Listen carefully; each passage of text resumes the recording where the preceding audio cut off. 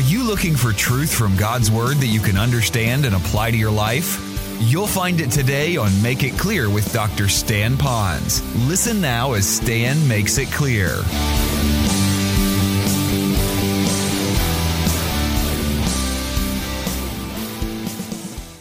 You don't want them to waste that tragedy. Because if they don't get it this way, maybe the Lord's going to have to allow other things to come in until they get to a point of brokenness as a believer. Because He's not praying for the lost here, is He? He's praying for those who already know Jesus Christ as their Savior. Here's second, verse 18. You want to ask the Lord to help them to understand four great truths. It says that they would be given the spirit of wisdom and revelation. It's something that God will provide. But here He says, I pray the eyes of your understanding being enlightened so that you may know. Now, I'm going to unpack those four because you're going to want to have these because these are the things you're exactly praying for that you want them to have. You want them to have this wisdom and revelation, but you want their eyes to understand four truths. And what's so interesting about this, and I love this, when he says it in this passage here, these understanding that would be enlightened, that your eyes would be open to know. You see that word know? That word know is different than the full knowledge. This is a Greek word that means to know like facts, like truths. There's a great book out called Love the Lord with All of Your Mind. That there is a time that you need to know truth. You need to know doctrine. You need to know the facts behind this. Watch. If you know the facts, and they're truth facts I'm talking, not just facts and trivia junk, but truth facts, that is your gateway into fully experiencing God. So you got to know the facts. So let's go through these now, shall we? First of all, we're praying that they would know the hope of His calling. And I call that God's purpose in their life. Look at the verse again. So that you may know facts, like maybe a military guy would know his soldiers and his equipment, all right, that you may know the facts. And what is the hope of His calling, the facts about that. Notice how we talked about all that hope. It could be a subtle way for them to understand that they needed to have more hope. Now, if you will, let me come up for air for just a moment and share something else with you about this passage. You know, when Paul is praying here, my question would be, Paul, why are you telling us what you're praying, you braggadocious guy? You're telling us that you're praying. Okay, what a good guy, Paul. You're telling us what you're praying about. Oh, you're a spiritual, highfalutin guy right here. Why are you doing that? Let everybody know how spiritual you are? Now, here's why I think he's doing it. My main reason is because the Holy Spirit prompted him to do that through the inspiration of the Holy Spirit. And I look back at that and I say, oh, Lord, thank you, because I'd never know how to pray this kind of prayer unless we saw someone tell us how he prayed for others. So thank you for giving him as our example, our model, our mentor. And then the other thing he did in here I thought was so cool was, he didn't just say, hey, Ephesians, just want you to know I'm praying for you.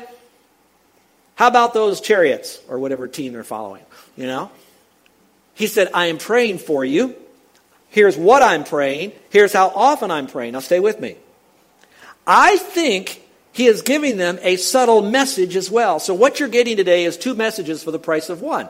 You're learning how to pray, but you're also learning some spiritual truths at the same time. How many of you have done that with other people? And maybe that's a good way to maybe teach others, is to tell them what you're praying for. Next time you say, yeah, I'll pray for you, tell them what you're praying about. And when you do, give them some of the deeper things. Because it's through those deeper things that they're going to be able to begin to walk toward the full knowledge of God. Okay, let's go back to the passage now. So, that they would understand the hope of His calling. Not their calling, but His calling, which I think is their calling, which is His calling. So look up here for that. God has a calling on our life.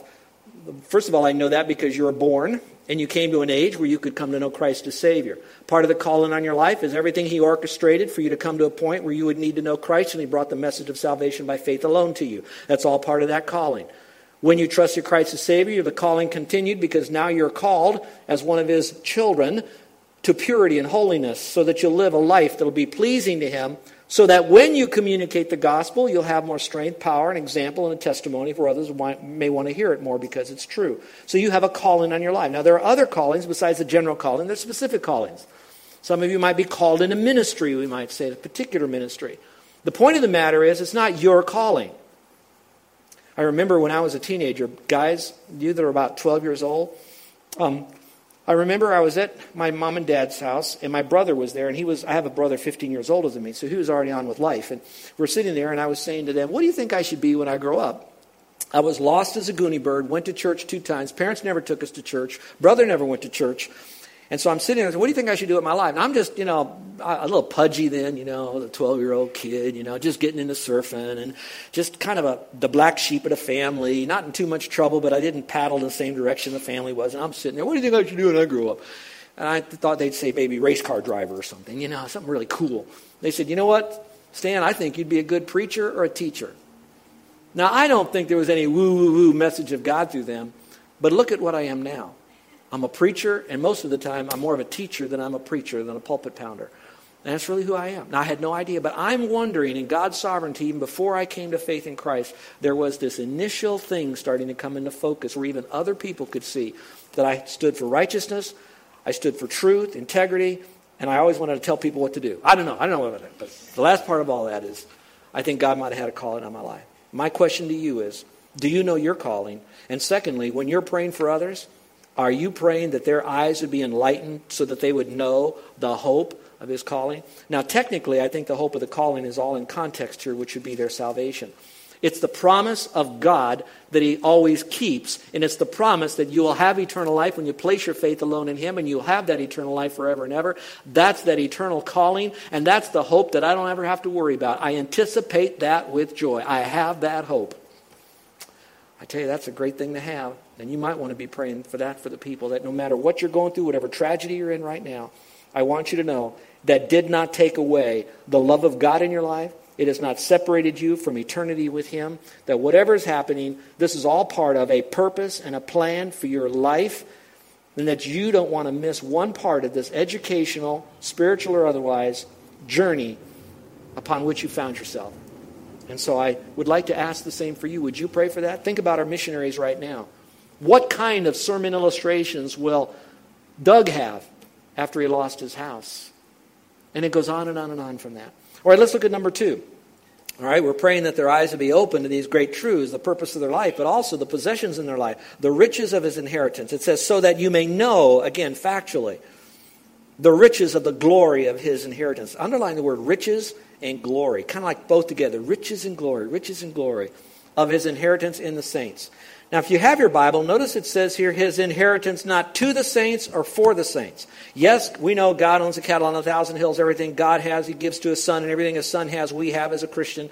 That's all part of the inheritance. But his inheritance in the saints, I think it's a little bit more than that. That now that I have come to know Christ as my Savior, I am what is now known as a Christ one. That's where you get a word Christian. I'm a Christ one. So all of that inheritance that belongs to Jesus is now all of mine, and I am all of him because I'm in Christ. We are now one in him. Now I may still sin. I do still sin. He doesn't. But I have that inheritance. Now I'm saying all that to say this. You can lose your house. You can lose your money. You can lose your investments. You can lose your retirement. You can lose your job. All of that can be gone. But one thing, nothing of that could take away from you is his inheritance. And I love this, in the saints. Now, if it's in the saints, it's not so much of stuff that you have. It's the saint that's the inheritance. Stay with me on this. It's pretty deep.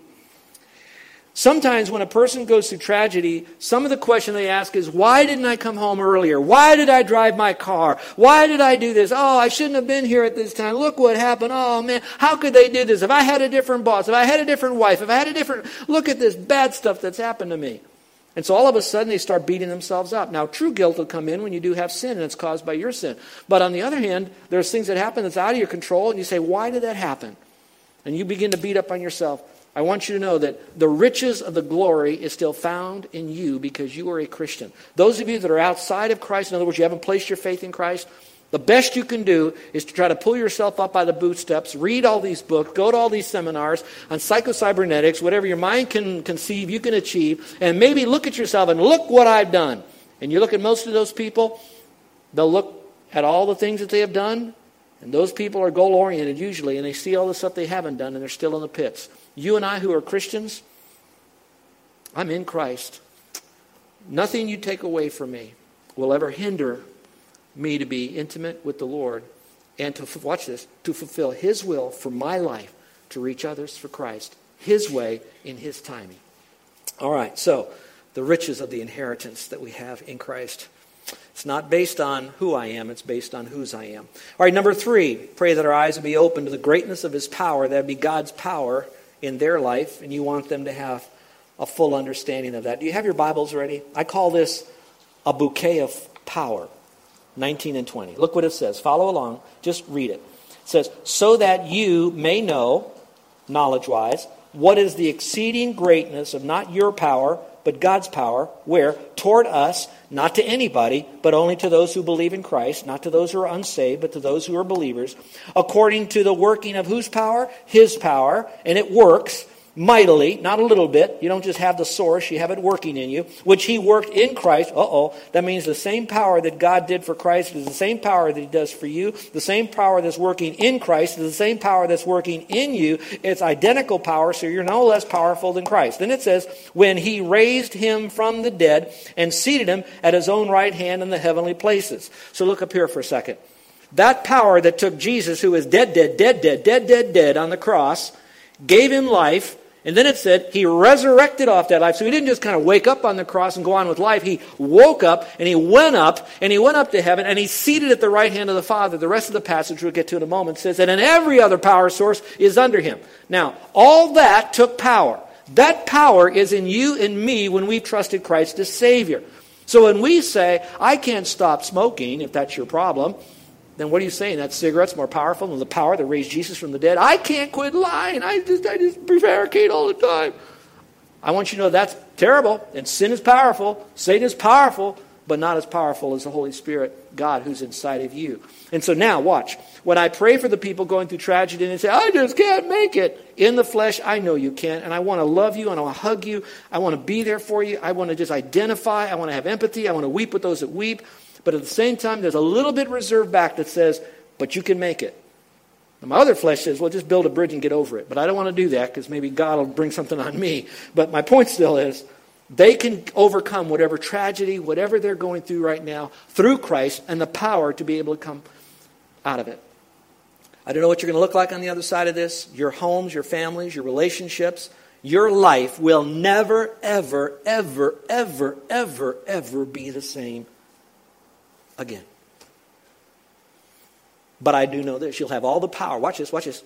All the power necessary to do whatever God wants you to do with the rest of your life for his glory. And the last is simply this, that God also has the supremacy of Christ, so you can have what I call the preeminence of Christ in their life. So in other words, it's not just so that you now, hey, I've got purpose in my life. Woo, all right, man, I got power in my life. All of that, now watch this, all of that comes together to do one thing, to bring glory to the Lord. People have tragedy. What's my job? I need to pray for them. What do I pray for them? Everything we've just studied. Why do I want to pray for them? So the end result would be that through all that they're getting, they would bring glory to the Lord. That brings it full circle again. Go back to verse 22 and 23. It says, and he put all things under his feet and gave him to be head over all things, the church. Whew, that's huge. I love that. Which is his body, the fullness of Christ, who fills all in all. He is the supreme one. Now, some of you want to know, is this really doable, Stan? Can I really do this? I have an answer for you. No, you can't. Because this is supernatural, and it's only involving those that know Christ as Savior. Can I pray this prayer? I believe you can. Because I know God put it into the Word here, and this is part of us obeying the Word. I want to give you a testimony of a gentleman by the name of Vince. He gave me permission to share this, and we will close with this. It was a tough time in his life. We watched Vince grow up as a little boy, about his size. Remember little Camuela up here who got baptized last week? We knew Vince when he was that age. We watched him develop in a Christian home. He would tell you that his home was very dysfunctional. I think it was too, even as a Christian home. And there are those that are like that somehow just don't follow the Lord in obedience from the inside out. And because of that, he began to really wobble. Not as bad as his family did, but he wobbled. Then he went on into life and he decided, because he still had a good underpinning of Christianity as a boy believer, that he would be a police officer. So there was right and wrong. So he became a Dallas policeman. When he was with the Dallas Police Department, he ended up there, and they liked him so much that they asked him to apply to be a FBI agent. So he started to go through the FBI thing, and he said, I just don't want to do that. I would rather go into law. So then he went to law school, and he put himself through law school. In that time, he married, had children. But at the same time, he lived a life of duplicity as a believer. He wasn't really walking with God as he should. He raised his family, reared his family, related to his family with anger, temper. And so he lost his family, where they had to retreat for safety. He now lost this, wasn't sure that he'd be able to practice law. Certain things were coming down all around him with child support. And one night we received a phone call. Living in the mountains of Georgia, the call came in from Vince, and he says, I'm broken. I'm messed up. And he goes through this story, and he says, I need help. I'm so broken. I need to come back to God. I've lost everything. And I said, well, Vince, your problems are pretty involved, pretty long, in one conversation, and even over the phone isn't going to help you. I'd like you to come see us and stay with us for a week. Can you do that? And he started to just, you won't believe this. I'm halfway to your house now. I've left Dallas, and I just knew you'd say I could come. So I said, yeah, come on. So he came. So we went through Scripture, went through a healing process of what the Bible had to say to try to repair broken relationships. And we spent years working with him. And then we received a letter from him. Now this letter is dated, I know, March 28, 2006. Here's what he wrote us. He said, Dear Stan and Carol, now listen to the words, it's deep. He says, as believers in Christ, we are heirs to a rich inheritance that God promised to his faithful servant. It cannot be measured or equaled even by the sum of wealth possessed by all past and present kings of this world. However, the beauty of this inheritance is not its immeasurable quality, but the fact that it has been given to us freely by our loving Heavenly Father and paid for so dearly by his Son, our Lord Jesus Christ. Our inheritance includes eternal life in heaven in everlasting fellowship with the one true God. It includes hope and strength to endure life's struggles on earth. Our inheritance as followers of Christ includes God's Holy Spirit that dwells within us and makes available to us the power to battle Satan and resist his powerful temptations. Even with this power that is made available to us, we often rely upon our own insufficient strength, or even worse, knowingly choose to give in to the appeal of our sinful desires without calling upon God and drawing upon the strength of his Holy Spirit. I think I have been finally humbled to the extent that I realize the richness of my inheritance, the power that is available to me, and the hope for a life filled with blessings from God. God longs for a close relationship with his children. He desires for each of us to become more like his Son, Jesus Christ, whose purpose was to honor and glorify the Father. The moon sits in our heavens for one purpose, and that is to reflect the light of the sun. God has placed us on earth for one purpose, and that is to reflect his glory. Now there's more in this letter about how broken and what God did to bring him to the point of understanding, having his eyes open to this truth, owning it. Fast forward it now to today, 6 years later. I received an email this morning from him. I've been receiving them all along. He is mightily walking with the Lord. He is a successful attorney in private practice in the Dallas-Fort Worth area. He's got a wonderful wife and children and serves the Lord weekly in his church and his ministry. I want you to know that that's the result of knowing these truths that you heard today and owning them. And so first of all, while we pray for others when they have need, these prayers, would you first of all pray for yourself? That these would be things you know for you. And then take that to the next generation of people. Would you bow your heads and close your eyes with every head bowed and every eye closed and no one looking around? For some of you, that today is the day that you're ready to now make that decision. We might really call upon the Lord as your Savior. And some of you are sorting all of this out and you're wondering, how do I get over the line? How do I become one of those that are in God's forever family? Well, it's very simple. It's a mental thing. It starts there. It's where you realize that you're a sinner. It doesn't take a lot.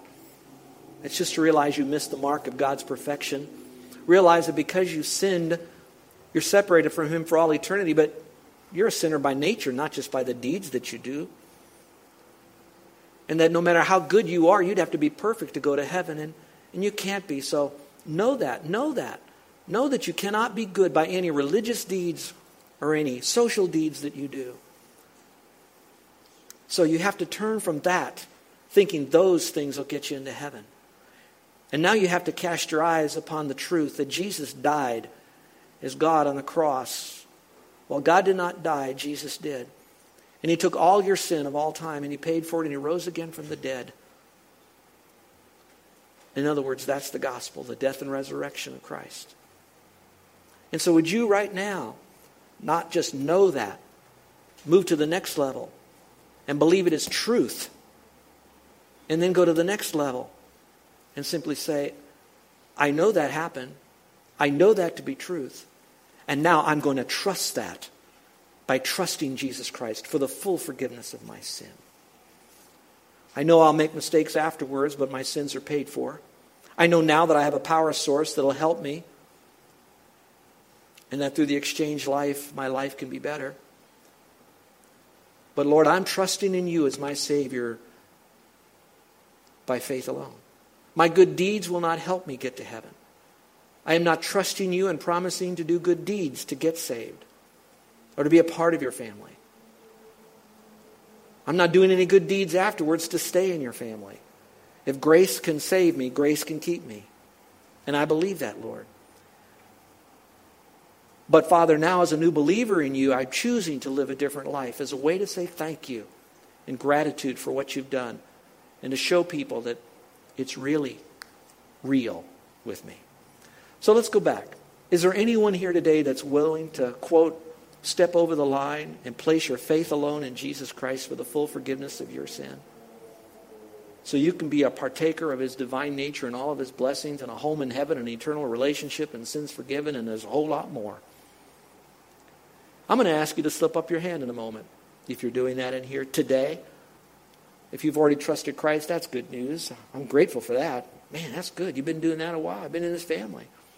But I'm going to talk to those that are just today trusting Christ. It's you that I'd like you to slip up your hand if you're trusting him today.